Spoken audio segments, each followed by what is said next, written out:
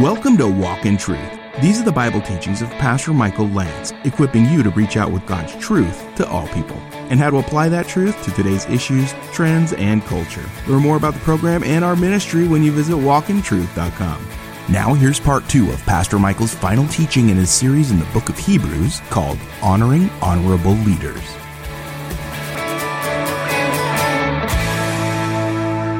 So when we go verse by verse through the Bible, some of you may wonder, why is that Living Truth's approach? Well, because we're called to teach the full counsel of God, and I know that when I preach a Sunday, I know exactly what I'm preaching the next Sunday. It's the next chunk of Scripture. I never have Saturday night jitters. Never. Unless we're going to go to a psalm, but if we pause from our verse-by-verse teaching, as you well know, if you've been here for a while, it's only because maybe there's a sense of a holy nudge to take a break and go to a psalm or somewhere else. But for the most part, this is what we do. Why? Because we're getting the full counsel of God, and on top of that, we're not skipping difficult texts, whether they be about leadership, whether they be about sexuality, whether they be about roles of men and women. It's all going to come. You're going to get it all in the Bible, amen? You're going to get the good, the bad, and the ugly. We're going to go through the book of Judges, and we're going to see war and ugly stuff and chaos and everybody doing what was right in his own eyes. How applicable is that to today? Amen? But I will tell you that as a Bible teacher, there's some chapters that I look ahead and I'm like, I don't really want to teach that. Honestly, in my flesh, I don't want to teach it because I know it's not going to necessarily be received well by everybody. So obey your leaders and submit to them because they keep watch. They have a job to do. They are to keep alert and watch over your souls. In 1 Timothy 4:16, Paul said to Timothy these words, 1 Timothy 4:16, pay close attention to yourself and to your teaching.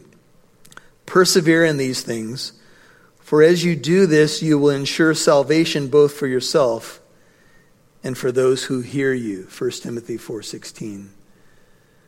So we're having a conversation outside, and I'll tell you this, and I'm gonna get off this in a minute, but I just want to tell you what I see in church culture. I see churches doing box series on at the movies. Churches doing series, it looks like all these churches have purchased the series from the same outfit. 20 minutes of a movie clip and a 10-minute commentary with a little light and fluffy, a couple of scriptures in there, and that's about it. And most of the sermon is a movie clip. Now, I like movies as much as the next person. But when I come to church, I come for the Word of God. I can watch a movie at home. Amen? So I don't want you to think that I'm trying to be mean, because that's not what I'm doing. I'm concerned, actually. I'm concerned. Because here's what we see in the culture. We see oftentimes polls are done and a good majority of Americans still say, what? I'm a Christian. And then we see behavior. And we go, now wait a minute. You know, it used to be a decade or so ago, it was something like 70 to 80% of Americans were saying they were Christians. And I'm like, well, where's the disconnect then? And it may well be that people are just checking boxes on medical forms or answering polls, and I get that. But it also may be that people in the church, quote unquote, are not very well taught. Like, for example, could you make a good argument right now for some of the things I've touched on? And I think many of you could. But you're not going to be able to make a good argument unless someone teaches you what the Bible says, right? Or you're doing a good job on your own. So notice these leaders keep watchtower imagery, and they are those, middle of 17, who will give an account. So Romans 14, if you're taking notes, Romans 14, I don't have the exact verse in front of me, but just for now, Romans 14, you can find it on your own, says, we must all appear before the judgment seat of Christ. Every Christian is going to give an account, and we all celebrate the fact that that's probably pointing to a bema seat where it's dealing with rewards. Our sin was paid for at the cross. We all know that. But the other verse I was thinking of is 2 Corinthians 5, verse 10. We must all appear before the judgment seat of Christ to receive what we've done, whether good or bad. Here's my point. James 3:1 says, "Let not many of you be teachers, for we will incur the stricter judgment." Here's what James is getting at. James is not saying, don't anybody go into the ministry. No, it's a beautiful thing if you aspire to the ministry. 1 Timothy 3:1. If a man aspires to the office of the overseer, it's a beautiful thing he desires to do. 1 Timothy 3:1. But just know that if you teach others the word of God, you will give an account for your teaching. Now, as you just survey the landscape of the professing culture, there's pastors that you'd say, yeah, that person seems to be really believes he's going to stand before God and give an account. And then there's other people that you watch and you're like, I'm not sure that person really believes they're going to give an account. Let me just give you one example. Benny Hinn, who has done all these healing crusades over time, and I know the gospel has gone forth from Benny's mouth more than once. But what Benny did a few years ago is he publicly repented for his word faith theology. So he said, I'm done with it. I'm finished with it. I'm not going to manipulate people for money anymore. I don't believe it anymore. And then a recent video has emerged where Benny is in a luxury automobile and he's using the same old tactic that he's used all along. And so here's the question. Did Benny repent? Well, if you have a ministry where all this money is flowing in and, extravagant lifestyles are being lived and there's no accountability, and then you hear the same old, give to my ministry, and it's always my ministry. You give to my ministry and you're going to get this blessing. And that's kind of what he was doing. And this particular podcast I was watching, the guy was just saying, it's sad. He was brokenhearted over it because Benny said he repented and then he's using the same old tactics. And you say, what's the same old tactics? Sow your seed into my ministry and here's what God's going to do for you. But they're largely empty promises, often twisting scripture to his own destruction. I'm just being honest. And I'm bringing it up because here's where we are in the text. It says, obey your leaders and submit to them because they're watchmen who are going to give an account to God. Now, this is for the congregant. Let them do this with joy and not with grief, for this would be unprofitable for you. Don't cause your leaders a ton of grief. Yeah. Hallelujah. Now, here's what I would say. My experience in the ministry is, yes, there's been some blips on the screen and certainly been some hard times. And, if you look at things that you're called to do, in particular in the ministry, there's some tough things, right? You go, sometimes you deal with people at the lowest points of their life. But look, we have a lot of privilege too as pastors. And I want to say something to you guys as the flock, is that you do a tremendous job encouraging us, caring for us. And I want to take a moment just to honor all the pastors here and our elders and our deacons and all of our leadership, because there's a tremendous godly group leading this fellowship. And amen. You can clap for them. And I will tell you this, between our elders, pastors, and lay leaders and all of that, it's an amazing group of people, so incredibly dedicated to the kingdom of God. And they make the work a joy. And sometimes there's some hard things. Yes, it's true. But I will tell you this, I think the more mature a congregation is, the job of the pastor is easier, because here's what happens. You guys know your accountability first and foremost is to your shepherd. So I often tell people, look, if you want to have a good marriage, just have two people committed to God. And if they believe that they made the covenant before God and they're accountable to God, then that marriage is going to be healthy because they're ultimately knowing that they're answering to the Lord. Amen? So I think that's what happens is that when a group is well taught, then their conduct follows. And they make the job of the leadership easier. It doesn't mean it's going to be perfect. But there's, let me just read Hughes when he says, this call is not for slavish, blind obedience, but a respectful, submissive spirit. Another writer says this is not blanket obedience to some dictatorial leader. Jim Jones, when he got all those people to drink the Kool-Aid, well, we know what was going on, right? He was a manipulator, and some of those people were trying to get out of there, and they couldn't because they were threatened with guns. But how did it get to that point? Well, Jim Jones convinced people that he had all authority and power. So here's the thing. Take verse 7 with 17 and know this, that if you're going to follow a leader, it's because he's teaching the Word of God. You can imitate his faith and you follow him as you follow Christ, as he follows Christ. But this is not blanket submission to anybody who has a business card. That's not how this works. Just because you have a title doesn't mean you can throw your weight around. And Jesus confronted the apostles with that, and he said, look, the Gentile lords, they lord it over people, but that's not what my kingdom is about. He who would be greatest among you shall be what? Servant of all. I came not to be served, but to serve and give my life as a ransom for many. Paul said, it's been my honor, I'm paraphrasing, to basically be a drink offering on your behalf. So that's biblical leadership.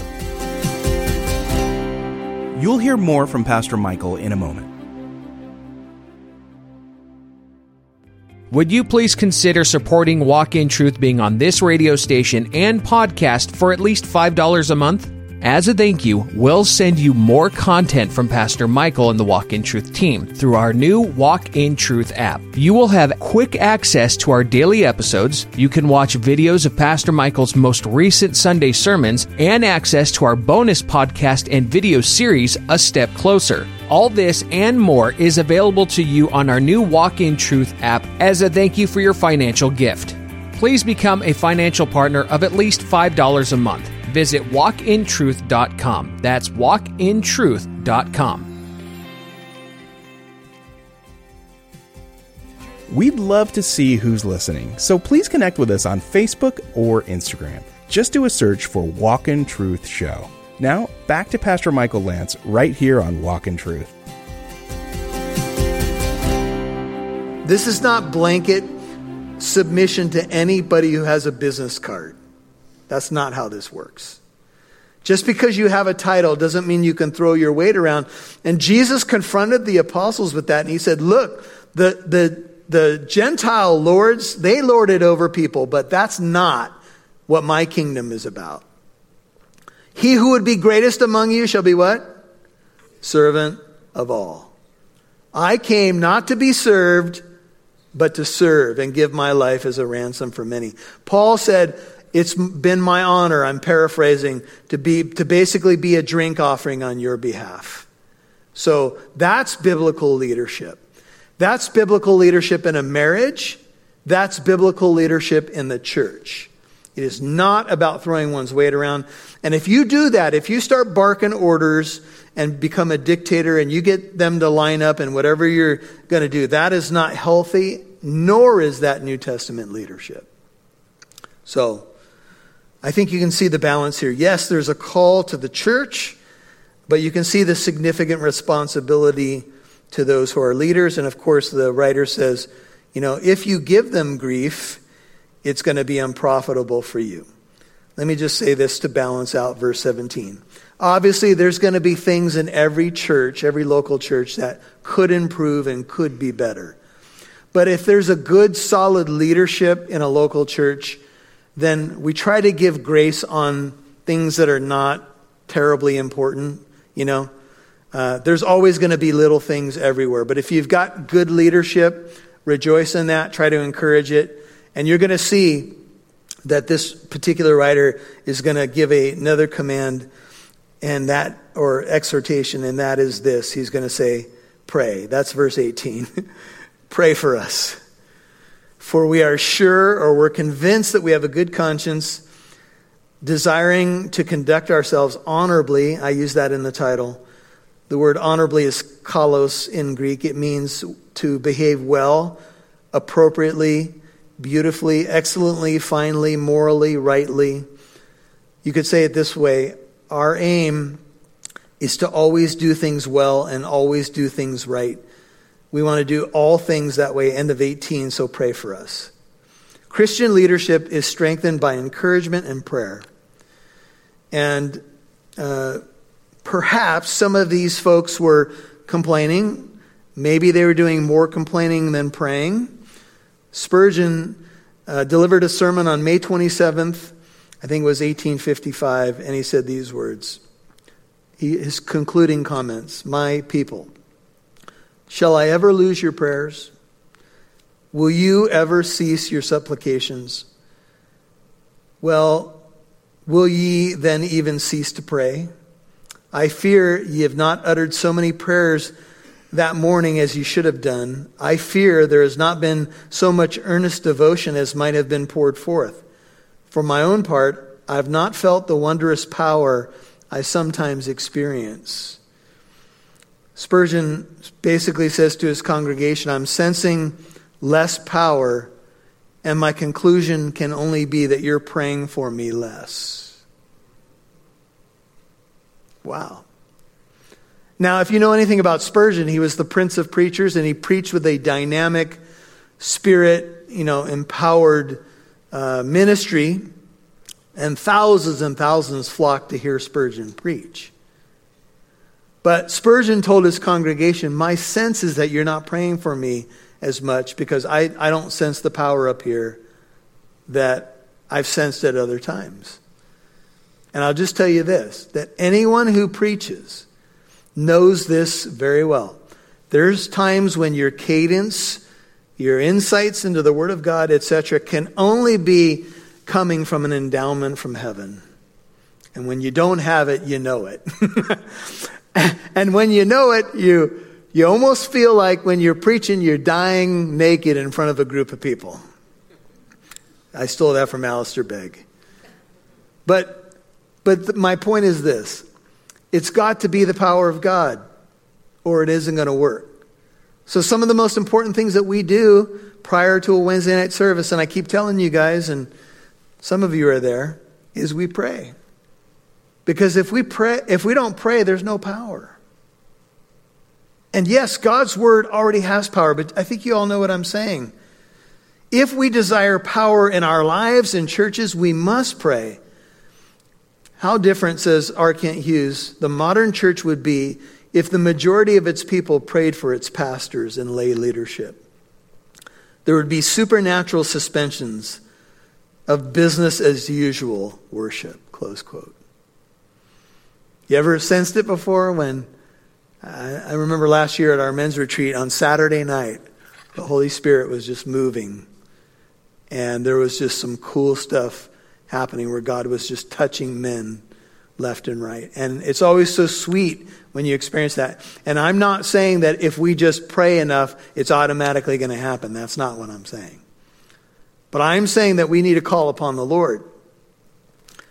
So, will you commit yourself to pray for your pastors? Many of you pray for us regularly, and we appreciate that. Do we pray for pastors nationally that have a huge platform? I can think of many right now who I might just assume they're okay. I mean, I hear them on the radio all the time. They have big ministries, but that doesn't mean anything. They're just men. They're just like you and me. They could fall on their face tomorrow. And some of them have. Have you been watching? I mean, we've had some major falls in the last 5 or 10 years. Not to mention the other departures that have occurred in the Christian music world. Pray for them, pray for me, says Chrysostom. Pray for us. Please pray. Because we desire to conduct ourselves honorably in all things, and we know if we're going to do it, we're going to need your prayer. And I urge you, 19, all the more to do this, that I may be restored to you the sooner. Now you can see that the author is not with them, so he's urging continued prayer, not only that they might do things well, but to be restored back to them soon. This means that he believes that prayer could affect the outcome. We must bring into intercession the conviction that God can use our prayers to affect change when, humanly speaking, says one author, change seems impossible. I know there's a theological debate on how much our prayers affect the ultimate plan of God. But let me just say, we've been called to pray, have we not?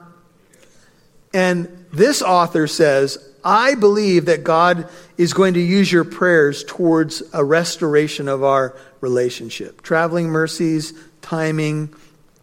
Paul sometimes qualified it with Lord willing, if this will happen, but he still says, pray. Now, the next two verses have become life verses for me. They're probably the most beautiful benediction you're going to read in the Bible. When I share correspondence with people, I often end it with Hebrews 13, 20, and 21. Here's what it says. Now, he asked them to pray for him. Now he prays for them. Now the God of peace, who brought up from the dead the great shepherd of the sheep, through the blood of the eternal covenant, even Jesus our Lord, equip you in every good thing to do his will, working in us that which is pleasing in his sight, through Jesus Christ, to whom or to him be the glory, forever and ever. Amen. You've been listening to Honoring Honorable Leaders, Part 2 on Walk in Truth. That was Pastor Michael's teaching in Hebrews chapter 13, verses 17 through 35. And if you missed any part of today's program, Walk in Truth is on Apple Podcast, iHeartRadio, Spotify, and many more podcast apps. Listen for free to Pastor Michael's teachings in more books of the Bible. We'd also love to hear from you. You can email Pastor Michael with your questions you may have from his teaching today, or maybe you have a question about something else, or need encouragement, or prayer. Maybe you'd like to share how Pastor Michael's teachings have affected you. You can email Pastor Michael at contact@walkintruth.com. That's contact@walkintruth.com. And thanks for reaching out. You can also find our mailing address on walkintruth.com. Now here's Pastor Michael with the final word. Well, maybe you have that friend that is a prayer warrior, and when you need prayer, they're the first phone call. But you're like, you know what? As far as my prayer life is concerned, it is definitely wanting. And I think if you took a survey among most Christians, they'd probably say, yeah, my prayer life needs to improve. How can I pray without ceasing? How can I consistently pray for brothers and sisters in Christ, family members, those who are lost, who don't know the Lord? What do I do? How do I even begin a prayer life? Well, you know what? Keeping it simple, I think, is a really good thing. And one thing that, as my Christian life goes on, and I will tell you that I haven't arrived in this area, far from it, is I try to make my day a day of prayer. It's not so much that it's a prayer over breakfast or one prayer when I get out of bed. I try to be in communion with the Lord. And sometimes words are not necessary, and sometimes they are. And I love individual prayer, and I love times of corporate prayer, but I also just love walking with the Lord. And my life can be a life of prayer. Even when I'm doing other things on a sub-level, I want to be fellowshipping with God in prayer. And if you find it difficult, you're not alone. But I would just say this, maybe find out where a prayer meeting happens in your local church. Maybe ask someone else, hey, would you meet me once a week for prayer? Maybe start, if you're married, say to your spouse, you know what, obviously we need to pray more together. Let's start today with just a simple time of prayer. You know, if you start just with the simple, achievable goals, I think you'll see that you'll find growth in that area. Hey, if we can help you in any way, reach out to us at walkintruth.com. That's walkintruth.com. You can send us a note through the website. You can also reach out at 844-48-TRUTH. That's a number where you can call. Pastors available Tuesday through Friday during normal business hours Pacific time, 844-48-TRUTH. This is Pastor Michael, and we'll do part 3 tomorrow, and we'll see you right here. Tell a friend, and we'll meet you here. God bless. And don't forget that Walk in Truth is a listener-supported ministry. We appreciate our Walk in Truth financial partners. You contribute to our ministry, broadcast, and podcast.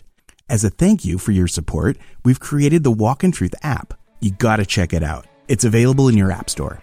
If you'd like to become a Walk in Truth partner, any amount is appreciated. You can now give on the Walk in Truth app or visit walkintruth.com. And join us tomorrow for part 3 of Pastor Michael's teaching in Hebrews chapter 13, verses 17 through 35, called Honoring Honorable Leaders. I'm Mike Massaro on behalf of Pastor Michael Lance and Living Truth Christian Fellowship. Thanks for listening to Walk in Truth, equipping you to reach out with God's truth to all people.